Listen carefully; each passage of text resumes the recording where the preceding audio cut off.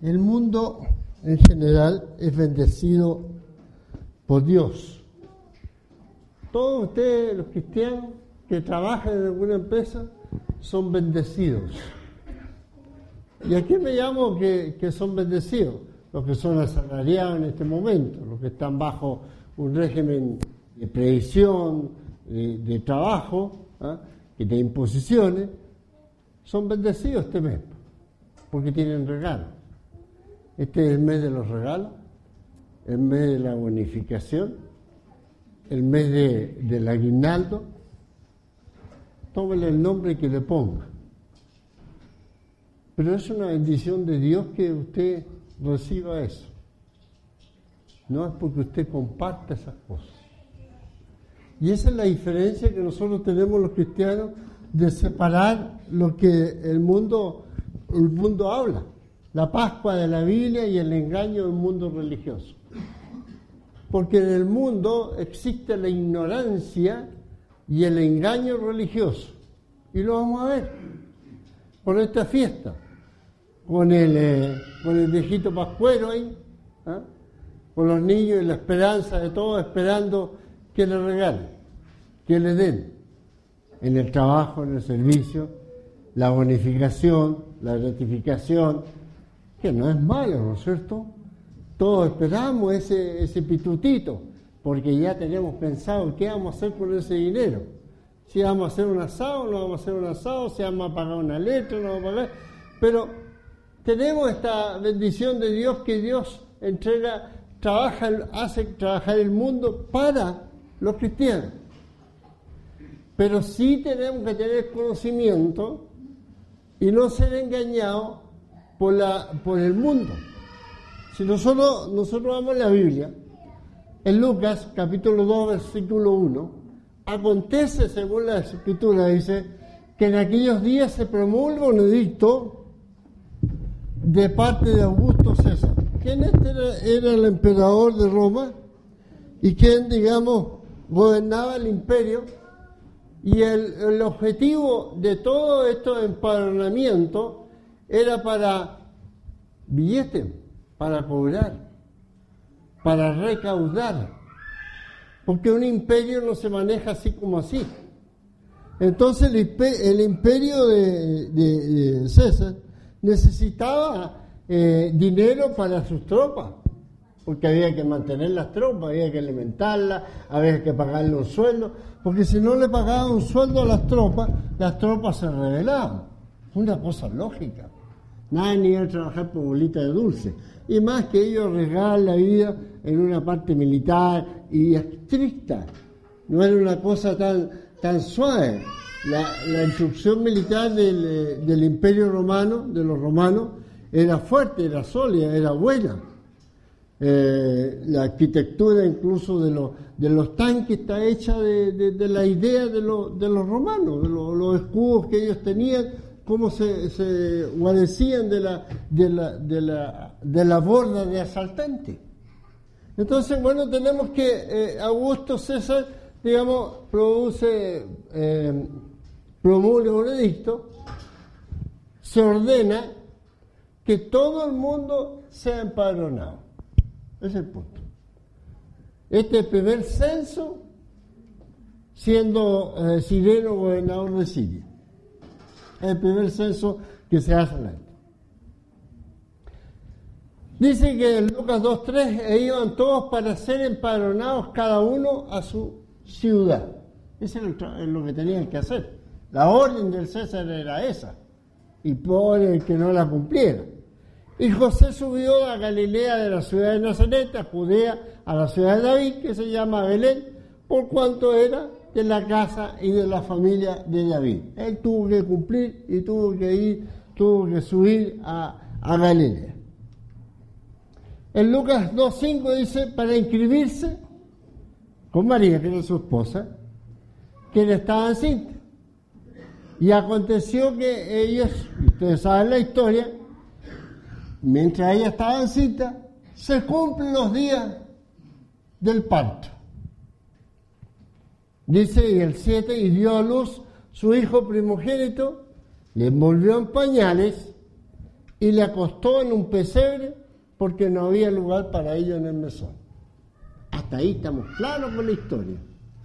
Tenemos a José, a María, tiene a su hijo que es Cristo y lo envuelve en pañales y lo acuesta en un pesebre. Dos cosas, no se olviden, detalle que va a servir para aclarar el engaño del mundo. Después dice, ¿quiénes fueron los testigos de que Cristo había nacido? ¿Quién le informó que había nacido el Salvador? ¿Cuál era la señal de identificación que era el Salvador? ¿Quiénes fueron a orar al niño? Y aquí vamos a ver. Y aquí nos vamos a ir deteniendo para que podamos determinar y ver cómo se están dando las cosas. Me gustaría que ustedes mismos abran su Biblia para que después cuando alguien le pregunte, usted sepa dar respuestas bíblicas. Ese es el punto. Que no sea engañado, engañada, sino que tenga la certeza de cómo dar una respuesta. En Lucas capítulo 2, versículo 8, dice ahí, había pastores en la misma región que velaban y guardaban las vigilias de la noche sobre sus rebaños. Y aquí se les presentó un ángel del Señor y la gloria del Señor los rodeó de resplandor y tuvieron gran temor. El evento que se está produciendo. Pero el ángel les dijo, no temáis, porque aquí os doy nueva de gran gozo, que será para todo el pueblo, que os ha nacido hoy en la ciudad de David un Salvador, que es Cristo el Señor. Esto, fíjese, y acá habla, esto os servirá de señal.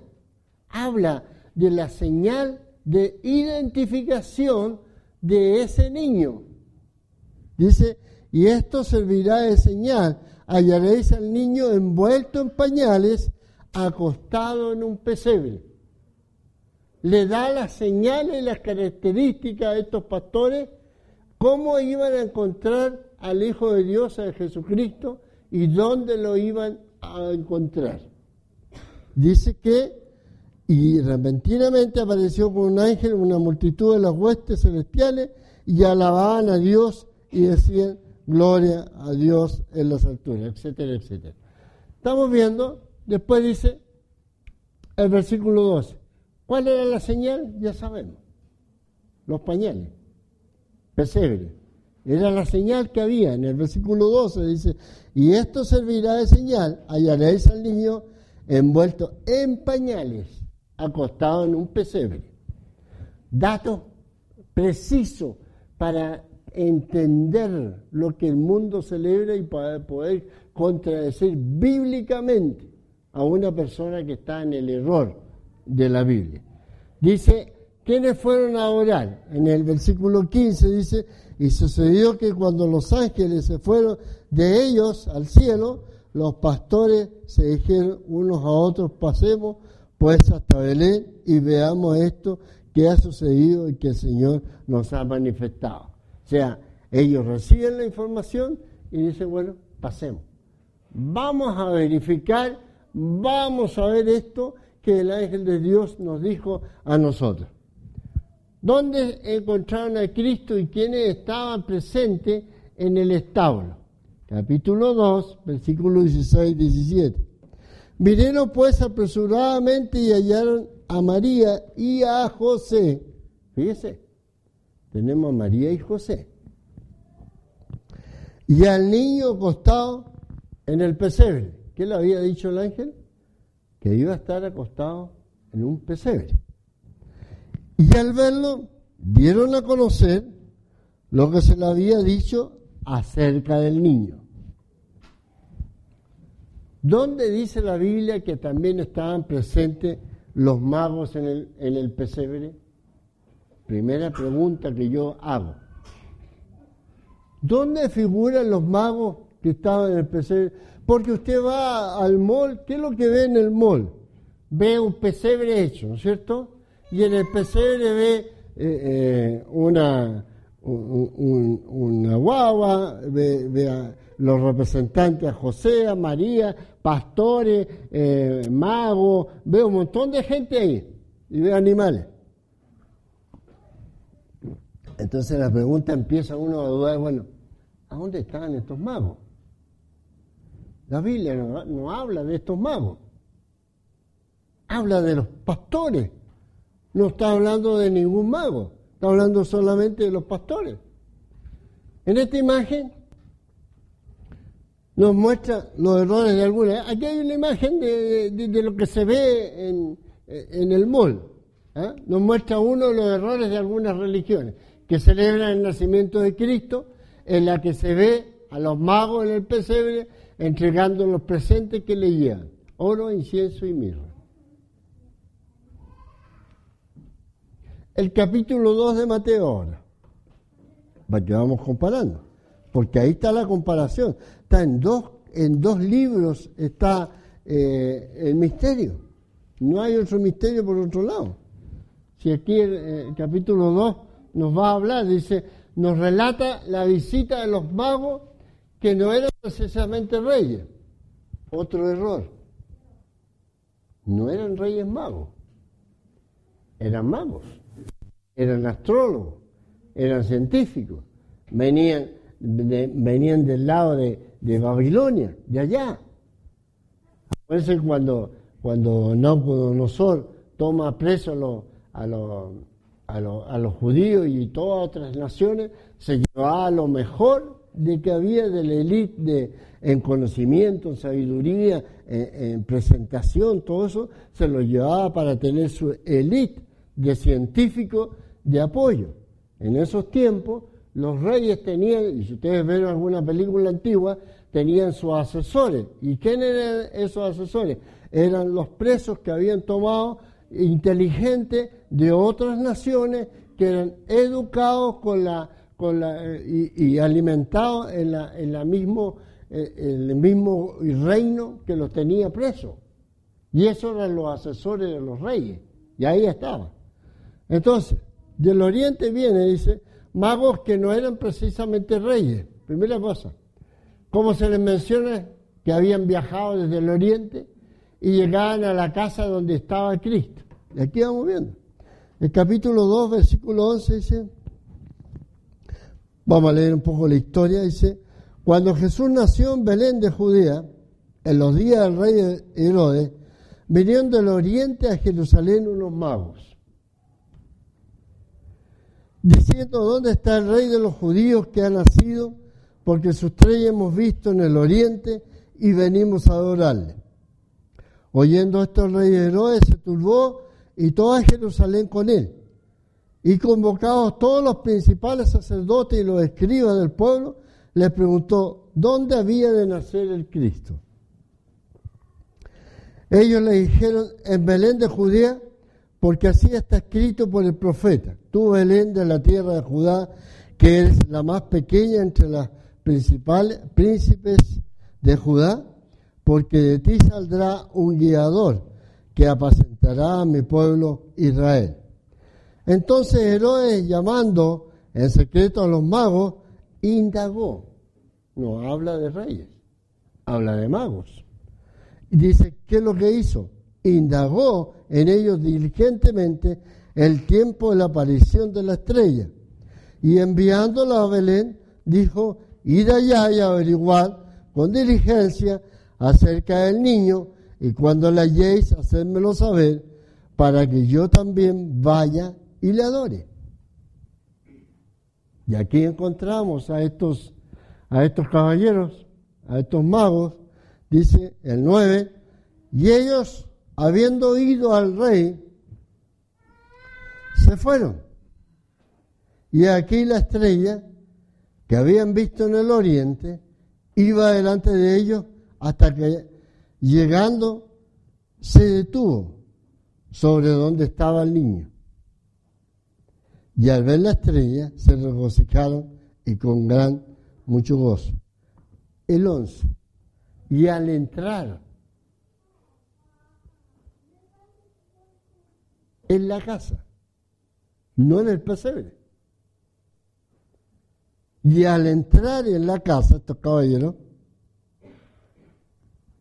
entonces, vieron al niño con su madre María. José no estaba. Estaba María sola. Seguramente José estaba en el taller de carpintería. Estaba trabajando, haciendo un mueble o haciendo algo. Pero estaba María.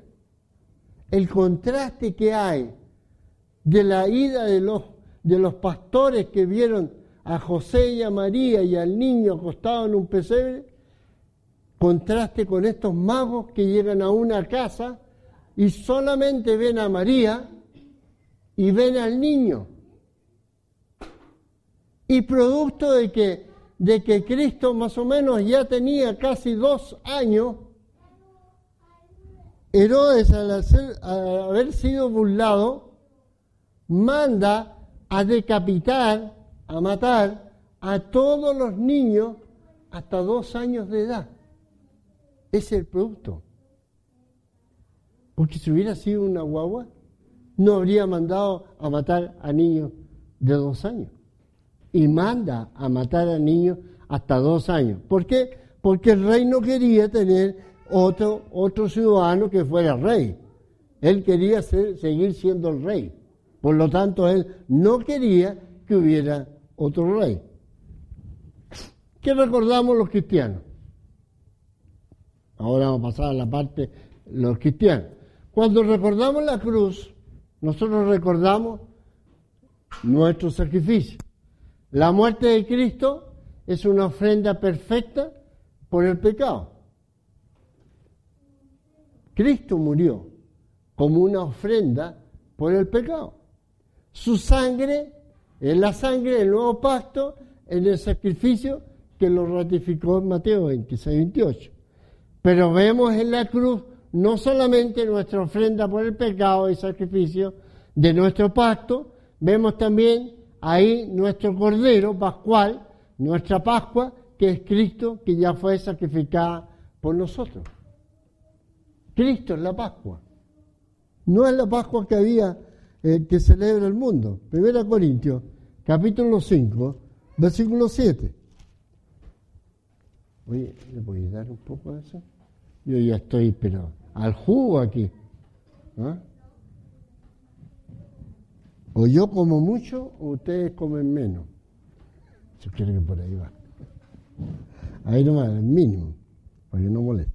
Dice, limpiaos pues de la vieja levadura, para que seáis nueva masa, sin levadura, como soy, porque nuestra Pascua, que es Cristo, ya fue sacrificada por nosotros. Estamos hablando de la Pascua. La Pascua es Cristo. Se va a demorar en tomar vuelta.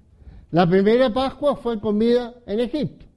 Antes que Dios enviara la última plaga sobre los egipcios, que todos conocemos, donde murió todos los primogénitos de los animales y de los egipcios, hasta el hijo del faraón, ¿ya? Antes que Dios enviara la última plaga sobre los egipcios, dijo a Israel que comiera este cordero pascual y untara la sangre de en los marcos de sus puertas, donde Dios viera la sangre que pasaría de casa en casa y no iba a herir con plaga a ninguno de ellos. Y esta es la manera que el cordero en la fiesta fue llamada la Pascua. Esta fue llamada la Pascua.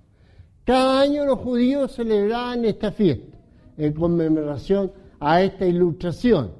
Fue instituida en Egipto con el fin de conmemorar el acontecimiento fundamental de la liberación de los israelitas. Tenía un propósito de conmemorar, de recordar por qué los israelitas estuvieron presos 430 años en Egipto, porque estuvieron en esclavitud. Tenía un fin, y eso es lo que la Biblia enseña. La fiesta de los panes sin levadura, o los hacimos, como se llamaba, dice, y guardaréis la fiesta de los panes sin levadura. O sea, se guardaba panes sin levadura. ¿Cómo lo hacemos ahora para la ofrenda? Para la cena del Señor. Y sacrificarás la Pascua a Jehová tu Dios de las ovejas y de las vacas no comerás con ella pan con levadura, 7 días comerás con ella pan sin levadura, para recordar la aflicción de que ellos cuando salieron de Egipto tuvieron que salir arrancando apresuradamente antes que el faraón se arrepintiera, que ustedes saben que después se arrepintió y murió en el agua después. Durante esta conmemoración, Dios prohíbe totalmente la presencia de levadura en las casas. La levadura era símbolo del pecado. Por eso es prohibida y por eso no es usada en el culto de adoración a Dios. La levadura es un agente de corrupción, es el emblema de las doctrinas perniciosas, ¿ya?, de maldad, de las que no tenemos que guardar totalmente. La levadura simboliza la iniquidad, el pecado. La ausencia de levadura simboliza la pureza que Dios demanda de sus servidores. Ello también era un recuerdo de la salida de Egipto, por cuanto los israelitas se llevaron la masa sin fermentar. La insipidez de este pan sin levadura le servía de recordatorio de las aflicciones en Egipto. Para eso era. Para recordar qué es lo que había pasado en Egipto y todo lo que habían sufrido al final. Habían gozado, habían disfrutado, pero al final la estaban pasando mal.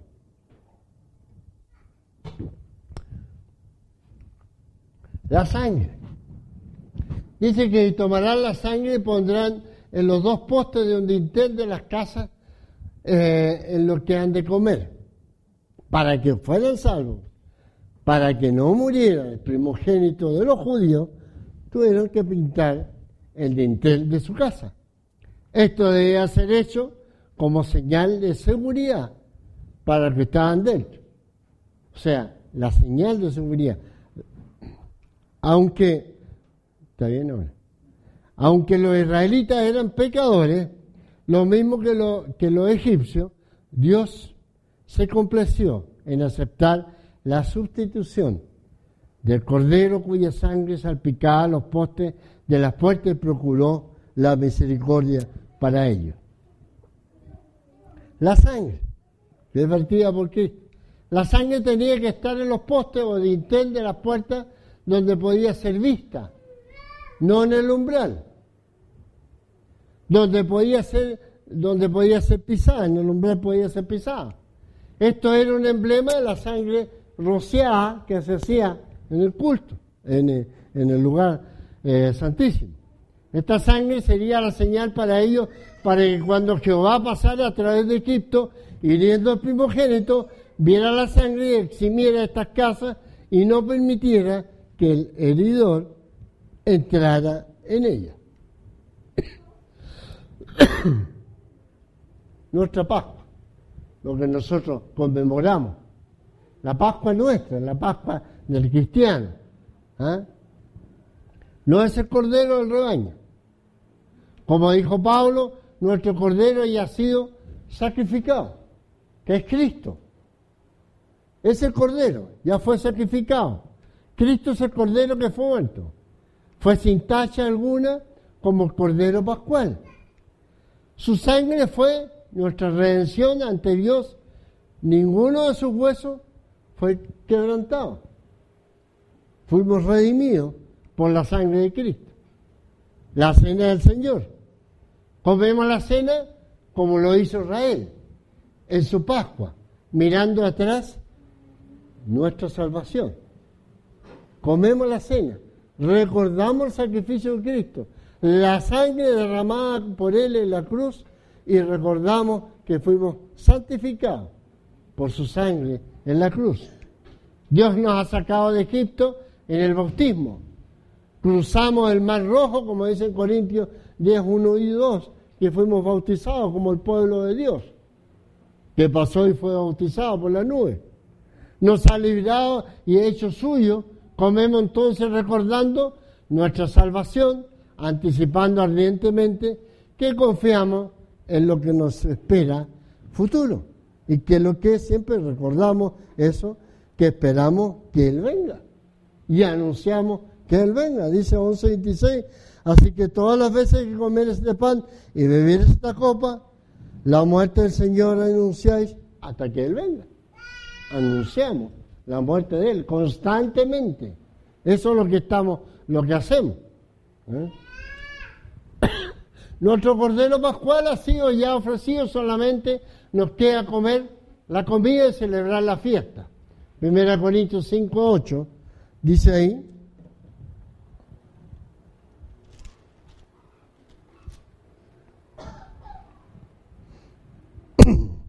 así que celebremos la fiesta no con la vieja levadura, ni con la levadura de malicia y de maldad, sino con panes sin levadura, de sinceridad y de verdad.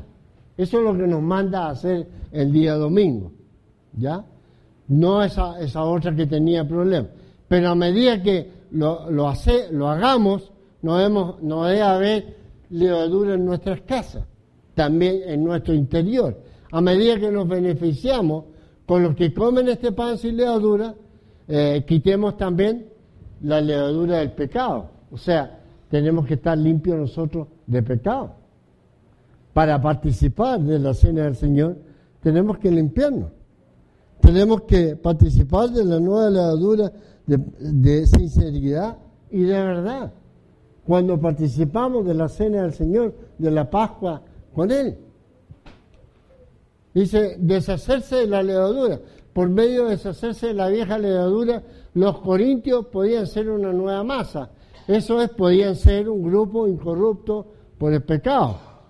La última cláusula sin levadura, como sois, en 1 Corintios 5:7, se refiere a los que son los cristianos.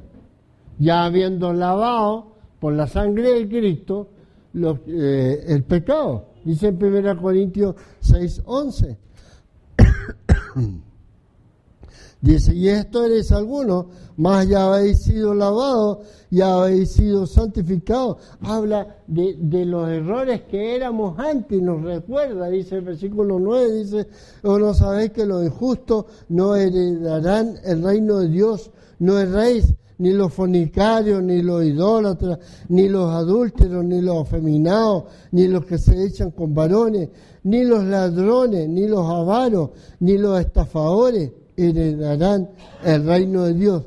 Y esto erais algunos, mas ya habéis sido lavados, ya habéis sido santificados, ya habéis sido justificados en el nombre del Señor Jesús y por el Espíritu de nuestro Dios. O sea, ya hemos sido justificados, ya hemos sido lavados, hemos llegado a un estado bien con Dios. Pablo le está mandando a hacer lo que deben ser, vivir de acuerdo al llamado que Dios nos hizo, y que fuimos llamados. Yo que también estaba en la orilla. No me haya dado cuenta.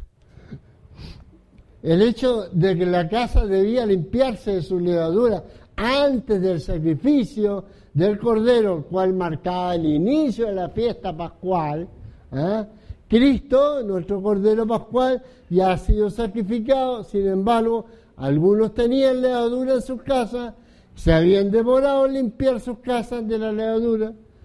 La frase, que es lo que implica porque debiéramos limpiarnos de la vieja levadura, porque ser nueva masa sin levadura, porque nuestro Cordero Pascual ya ha sido sacrificado. O sea, limpiarnos nosotros.